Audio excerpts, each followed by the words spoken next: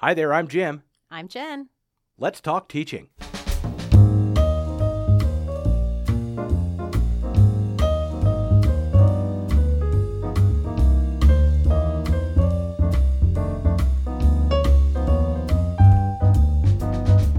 Welcome to Let's Talk Teaching, a podcast from the Center for Integrated Professional Development here at Illinois State University. I'm Jim G. And joining me once again, our Director of Scholarly Teaching. Why are we laughing? It's Dr. Jennifer Friberg. Hi, Jen. Hi, Jim. I feel like I was just in this seat. You were, Yes. and you may be for a while Yeah. today yet. So, welcome back. We were talking earlier this week about what we wanted to do for this particular episode, looking at the time of year and looking at some of the projects that we've been working on here at the center this summer that are not related to a certain change in learning management system. We won't talk about that today. We don't need to talk about that today. But what we do want to talk about is what we do at our Center for New and Early Career Faculty, and taking it from not just kind of a listing of the menu options that we have available to people, but talk really about what are some practical things that people who are going to be new to teaching to campus, whether they're tenure track, non-tenure track, even graduate teaching assistants, what can they do to prepare for fall? And then, of course, we do want to go over the menu a little bit, too. A little bit, yeah. Yeah. So what are your initial thoughts about new faculty and some of the, well, first of all, how do we, what are new faculty members? What are new faculty? Who are they? Who are they? They are our brand new faculty. And in that, we would subsume our tenure line faculty who are just starting their first year, their first semester teaching with us here at ISU, but also new course instructors that might be non-tenure track or even graduate teaching assistants. These are folks who are joining us here on campus for the first time. And they're our new faculty. And we would consider them to be new faculty for their first semester or two. And then there's sort of a smooth, not really even talked about transition to early career faculty. Right. Well, we will talk about that Yes. a little bit later, I think. I know this happens on other campuses. For those who listen to the podcast who aren't at Illinois State, or maybe for some folks who are, that term faculty gets used in many different contexts, right? Right. To the point where when we talk about faculty success, we are a little concerned that we don't want that to alienate people who aren't tenure line research conducting faculty members. So when it comes to teaching, especially, faculty is kind of more of an umbrella term, right? Right. And we broadly use course instructors, but when we're talking about new faculty, there are some different considerations for our tenure line folks that might not be something that is as cumbersome for our non-tenure line faculty. And so there's a lot of crossover, and we aim to include, not exclude, but we say faculty, and that in this context, when we're talking about supports and structures and ensuring faculty success, we're putting everyone in one basket. So it's been a while since you've been a new faculty member on our campus. A little bit. It's been a while since I've been a new instructor on our campus. But can you kind of, in the spirit of what you're talking about, can you kind of highlight what are some of the challenges that people face? You've just signed on the dotted line. It's the new fiscal year. You're getting ready to start. You're going to be teaching classes on this year, August 21st. Right.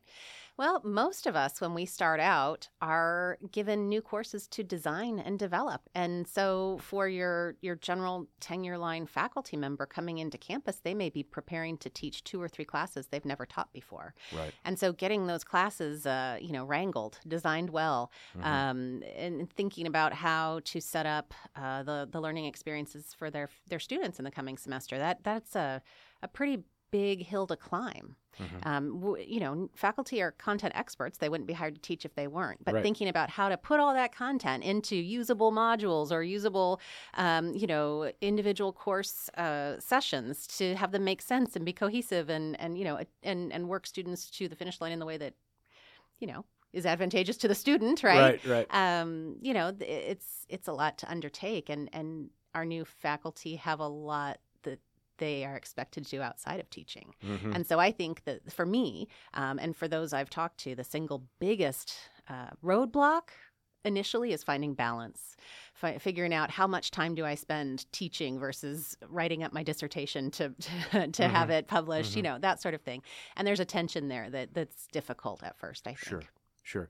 And I think that those who, when you come on board, and certainly there are new faculty members who have taught at other institutions, either in graduate school or as a faculty member, in their own right there, who are bringing their syllabus with them, and they're just going to try to make it fit and whatever. They already know what the textbook is and all that other stuff.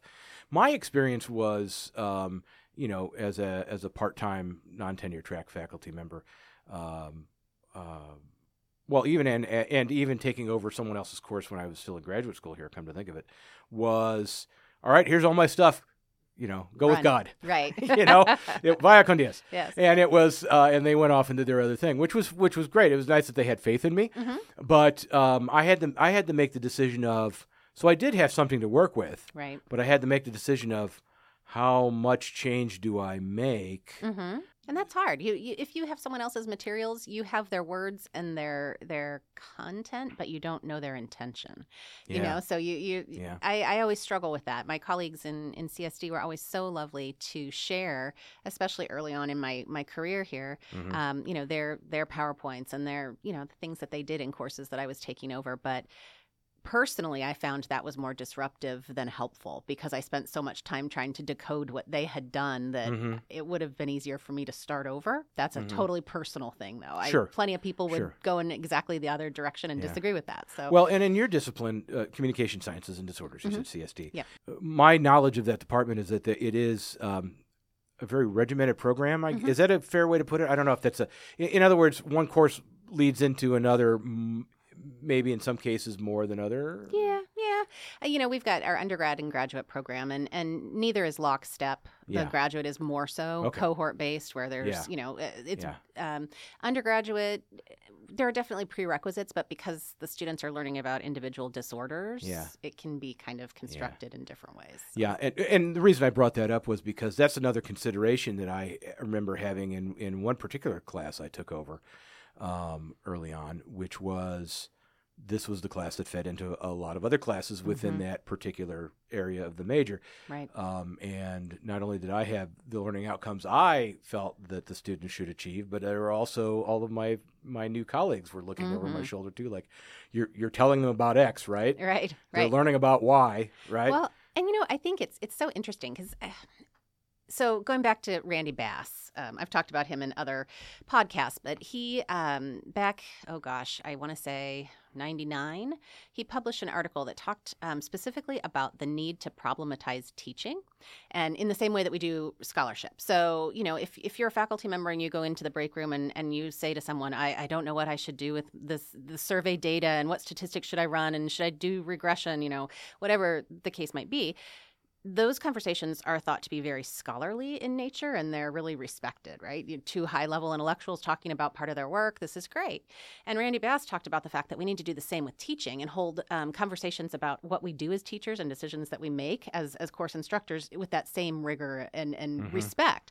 And so, along those lines, I hope that our new faculty feel encouraged to problematize their teaching and go into some of their peers' offices and say, this is what I want to do with this class. What effect will that have on the classes down the road? Have those conversations about, okay, how do we set our students up to really succeed in this program, and how do we make it cohesive? And here's what I want to do, but I don't want to stand in the way of the downstream. Right. So, and I think that the new faculty should feel that they can do that. Yeah, I agree. And I think that sounds very empowering in that, and very practical in some ways, because the culture is different in. Okay, here's a dumb statement. The culture is different in different academic departments. Nuh-uh. You don't say.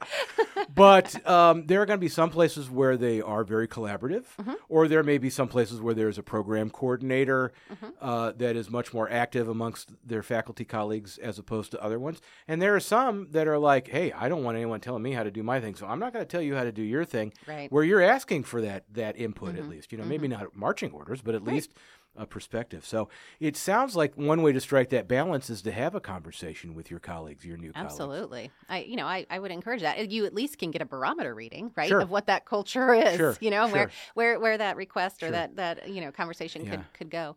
But I think the nice thing is even if you don't feel like you can have those conversations because of whatever reason with your immediate peers, there's lots of opportunities on campus, Sure. different support networks and learning communities that we have through our center. Yes. And, one of the things that I think is underutilized by new faculty on our campus are consultations with our staff. The ability to sit down and say, hey, I really don't feel like I can talk about this with my peers. Yeah.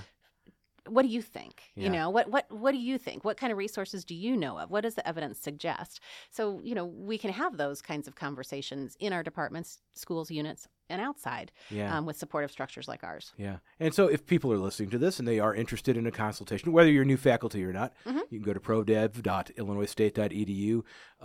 There's a teaching support tab up at the top of the website, and that will get you to a whole list of different things we do, including consultations. It does surprise me a little bit when you say that, only because, well, and this is certainly not a scientific readout of the situation, because we know that there are some departments who, when they are interviewing, when they have a position that they're trying to fill, the candidates will come by and talk to us about our services, and other departments don't do that. Right. Whenever I do those sort of candidate welcomes, we call them now, they're always very excited to learn about the kind of the breadth and depth of consultations that we do. A lot of them I find are coming from places, if they have a teaching support center, it's much more on the technical end of things. Right. Maybe there's one person who is doing a combination of professional development and SOTL, part-time as a release, Yes. A one-course release or something. So anyway, hopefully we can get the word out about that and get more people involved in that. So you talked also about support groups and stuff like that. And that journey kind of starts for new faculty on our campus with what we love to call, because, hey, we're a college campus and we like our acronyms and initializations, NFO. Which stands for New Faculty Orientation. Yeah, it's not really a whole profound... Nope. that at least wasn't a tortured acronym. That's right. Or anything like that. So we've done previous podcasts back mainly in the before pandemic times when NFO was kind of all crammed into one day. We've talked before about how we have spread it out a little bit over the course of that week. Why did we do that? Actually, it was the pandemic that led us to that. Okay. And yeah, I think it was primarily the pandemic. It used to be that NFO was all day the Monday before the fall semester started, and it was like drinking out of the fire hose. There was so much information that was coming at new faculty, and it was just a lot. And when we had to move to a virtual environment for NFO in 2020, we were looking for ways to not be on Zoom for 8 hours. That seemed to be, not a good choice to make. And so how could we, parcel out what we felt were the critical things that faculty needed right away before the fall semester started: supports, resources, ideas, connections. And so we got to the point where we had a morning welcome session and then spread out other content through the week with other campus colleagues and collaborators, folks from different units and, that sort of thing. And I think we've also found that that's just a little more convenient for people, because if you are new faculty, you may not already be in the area. You may be moving in. You may be setting up house. You need to go open a bank account. You need to find childcare. Absolutely. And this also had the benefit of allowing other faculty to join us. So it's not just the new faculty; it's some of the programming for NFO. Sometimes it's early career. Sometimes it's open to everybody, depending on the topic. So we tried. One of the main objectives for NFO for us and our staff as we plan this is thinking about how do we expose our new faculty to networks. Right. So they can really feel like they've found a home here at ISU. And I think Dana Carricker, who is our Assistant Director for Educational Development Program, she is the lead on all of the events, the big events that we do, NFO, our symposium, that sort of thing. She's done a lovely job of trying to really build a community amongst the new and early career faculty, and I think she's been very successful with that. The pendulum did swing back the other way just a little bit. We felt it was important to have some sort of a face-to-face event. And some of these workshops through the rest of the week they're not all entirely online. Some of them are also face-to-face. Right. But that Monday event, the week before classes start, when everyone is coming in, it's a chance for them to sit next to people who are in similar circumstances, if not in a similar discipline. You get fed a little bit. That's always good. Yep. But it's not, like you said, it's not the whole fire hose day where you spend 8 hours at the student center going through workshops and then you have to go schmooze with the president at the university Right. residence and Right. be coherent. And be coherent. You know, Yeah. so for those who are eligible to attend new faculty orientation, you should have already been communicated with. I know Dana and our colleague Chastity Logan. That takes up a good deal of effort in their summer to get Yes, that it all does. organized. But if people want to find out about what happens at new faculty orientation, you can go to our website again, prodev.illinoisstate.edu, and there is a group of quick links on the homepage, and one of them is new and early career faculty, so that will get you there. So we can wrap up a little bit by doing what we kind of teased at the beginning. What does that threshold look like between new and early career faculty? What is it? Is it like breaking the sound barrier? Is it just what is it like? It probably depends on each individual's experience, right? I'm not going to say that 9 months and 1 day into the job, you automatically get a new title. You're early career faculty. You're no longer new faculty. I think people who come here a little more seasoned might fit into the early career, role or persona, maybe a little bit sooner. Yeah. But really, we would consider anyone in their first year here new faculty, and then they transition. The first 3 years could be considered the early career zone. And, we have special programs and groups that are targeted just at those faculty so that the network building and connections that are built that first year, starting with NFO, can continue. Yeah. The early career learning community, which has had different names over the years, but it's essentially been the same thing. It's been one of our more successful programs, I really do believe. It really is a chance to build, as you said, on those relationships that you may begin at new faculty orientation, but it's also a really great way to keep in contact with people that you're not otherwise going to see Absolutely. on campus. And these become trusted colleagues because they aren't in a position where you're working with them every day, most of them. And I've sat in on enough of those meetings where I know someone will come to the table and say, I had this really awesome thing happen today. And they'll talk about it. But equally, they'll say, I'm having this problem and I don't know how to fix it. And for whatever reason, I don't feel comfortable talking to my people about it in my department. And there's some really, really wonderful conversations that happen in what I would consider to be sort of a Las Vegas zone. What happens in Las Vegas stays in Las Vegas. It becomes a kind of a circle of trust, with the folks trying to help each other out, which I think is great. Yeah. And there's usually a theme to the meetings. There's usually, if there's not actual reading, sometimes they provide a book. But we have always told new faculty members that we also realize how busy you are, so we don't expect you to read the book. There's an executive summary or something like that. It'll be the topic, and then you can get to it when you can get to it. Absolutely.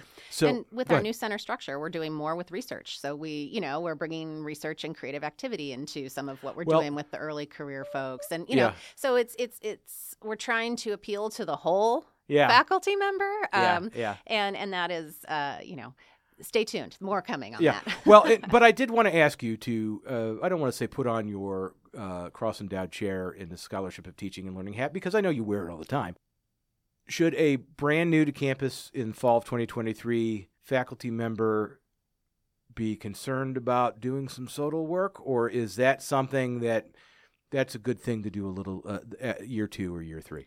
I think that, I'm going to say SOTL's never bad, but I will say that unless you come into the university with that already as part of your research agenda, that actually new faculty are probably better positioned to apply SOTL than to do SOTL initially. Sure. So, I think rumor has it there's going to be a podcast talking about what scholarly teaching is, and that's really what I'm describing here. So, rumor has it, yes. So, use the published SOTL to inform evidence-informed or evidence-based, kinds of pedagogies in the classroom. And we certainly stand ready to help people find that too. Yes. So. Yeah, exactly. And I guess a good cap to that whole thought, and perhaps to our episode today, is the summer following your first year here.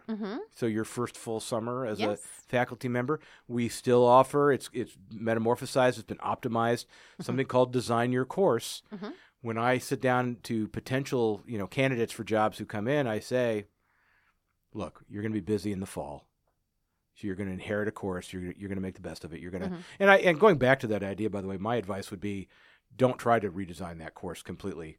Starting August 14th or whatever it is. Tweak what you need to tweak, but try to Communicate ahead of time with your students about what you may change and et cetera. Spring, you'll have a little bit more time over winter break if you want to tweak it. If you're doing the same course again, I know some people have different loads. Fall and spring.